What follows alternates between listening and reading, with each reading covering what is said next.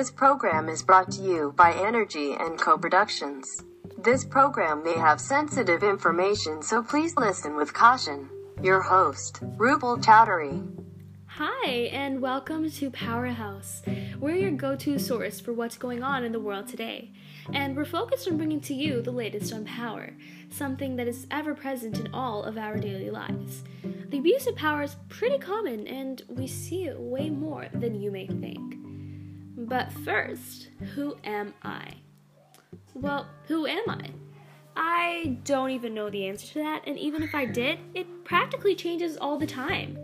I'm a political fanatic, pop culture fanatic, and in general, just a news junkie.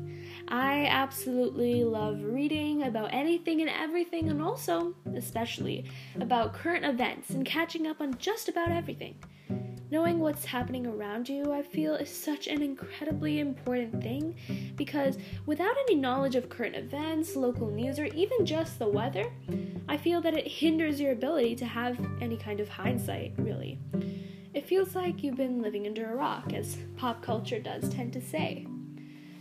Alright, enough about me. Let's start with the topic of abuse of power, as mentioned before. So this first episode is about abuse of power, and you may be wondering, however, before I get into all of this, what an abuse of power really is.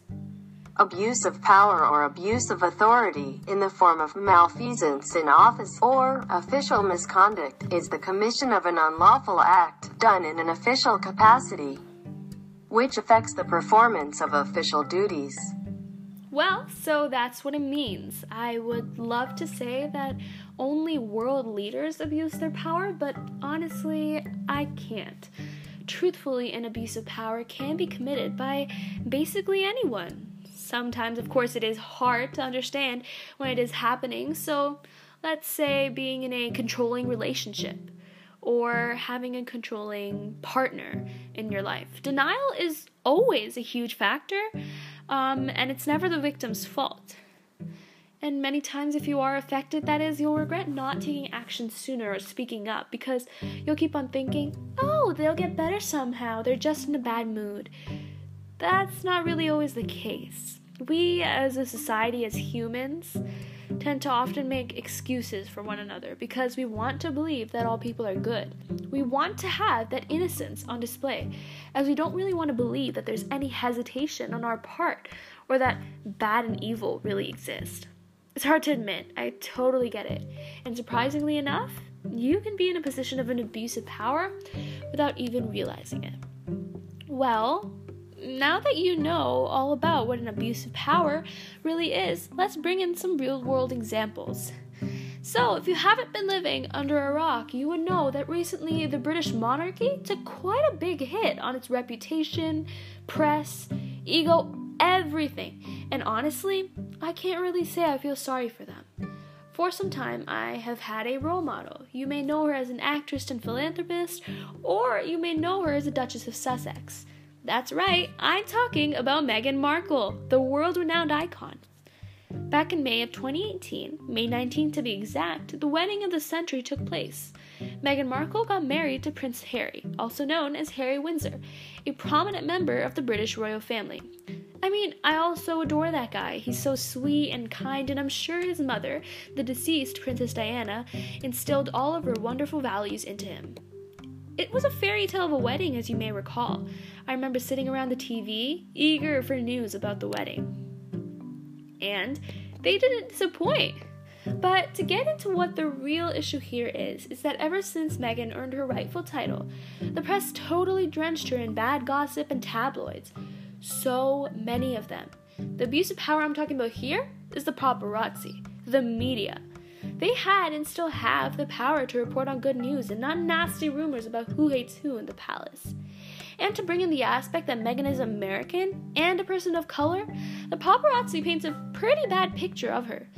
And ever since these news pieces have come out, all the time really, she has endured so much. And also during the time of her pregnancy and baby Archie's birth. Side note, baby Archie is such a cutie pie. Harry, her husband, understood the struggles that Meghan was and still is going through, as his mother faced the same challenges. Princess Diana was such a kindred spirit, bless her heart, and the entirety of the world loved her, except, of course, the British royal family. She was a commoner, to them, as the royal family would call her, and the royal family has always been known to treat people outside of their bloodline as close to nothing. Her tragic and shocking death rattled many, and people wanted answers, as they believed that it was an inside job and committed by her very own husband. But maybe that's a story for another time. And it isn't really uncommon news that the royal family doesn't really accept outsiders, you could say. The tabloids, the news, the paparazzi, the media in general have pitted Kate Middleton, the Duchess of Cambridge, and yet another quote-unquote commoner against Meghan Markle. Crazy! Recently, Meghan Markle and Harry Windsor made a big exit from being senior members of the royal family and essentially not performing any more duties for the royal family. They've decided to move and reside in Canada and not receive any more of the taxpayers' money or the funds that they were getting as a result of them doing their royal duties. This put the entire system essentially into shambles. The press went frantic, wondering what the possible next step for the monarchy and all of society could be.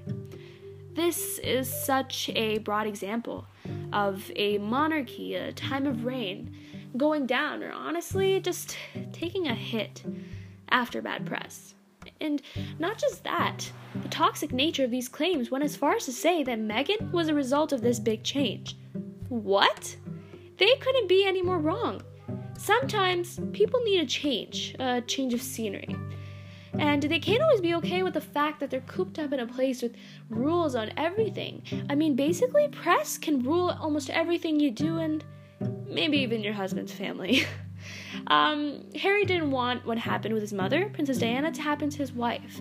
And I don't know what that sounds like to you, but to me it sounds like a caring, sincere, and loving husband.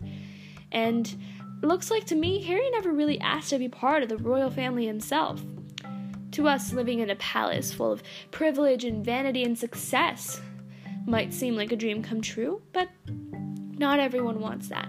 And that's exactly the reason why people tend to have opinions, just like you and I. For example, when many celebrities become celebrities and they're asked, how do you feel about it all? I mean, they're happy for their fans and the support that they're receiving, but many times they do say that the press is the worst part of it all, because they can't be free, they can't be their own selves, and everything they do is taken into the wrong account by the media. And also, have you ever heard of the play Macbeth?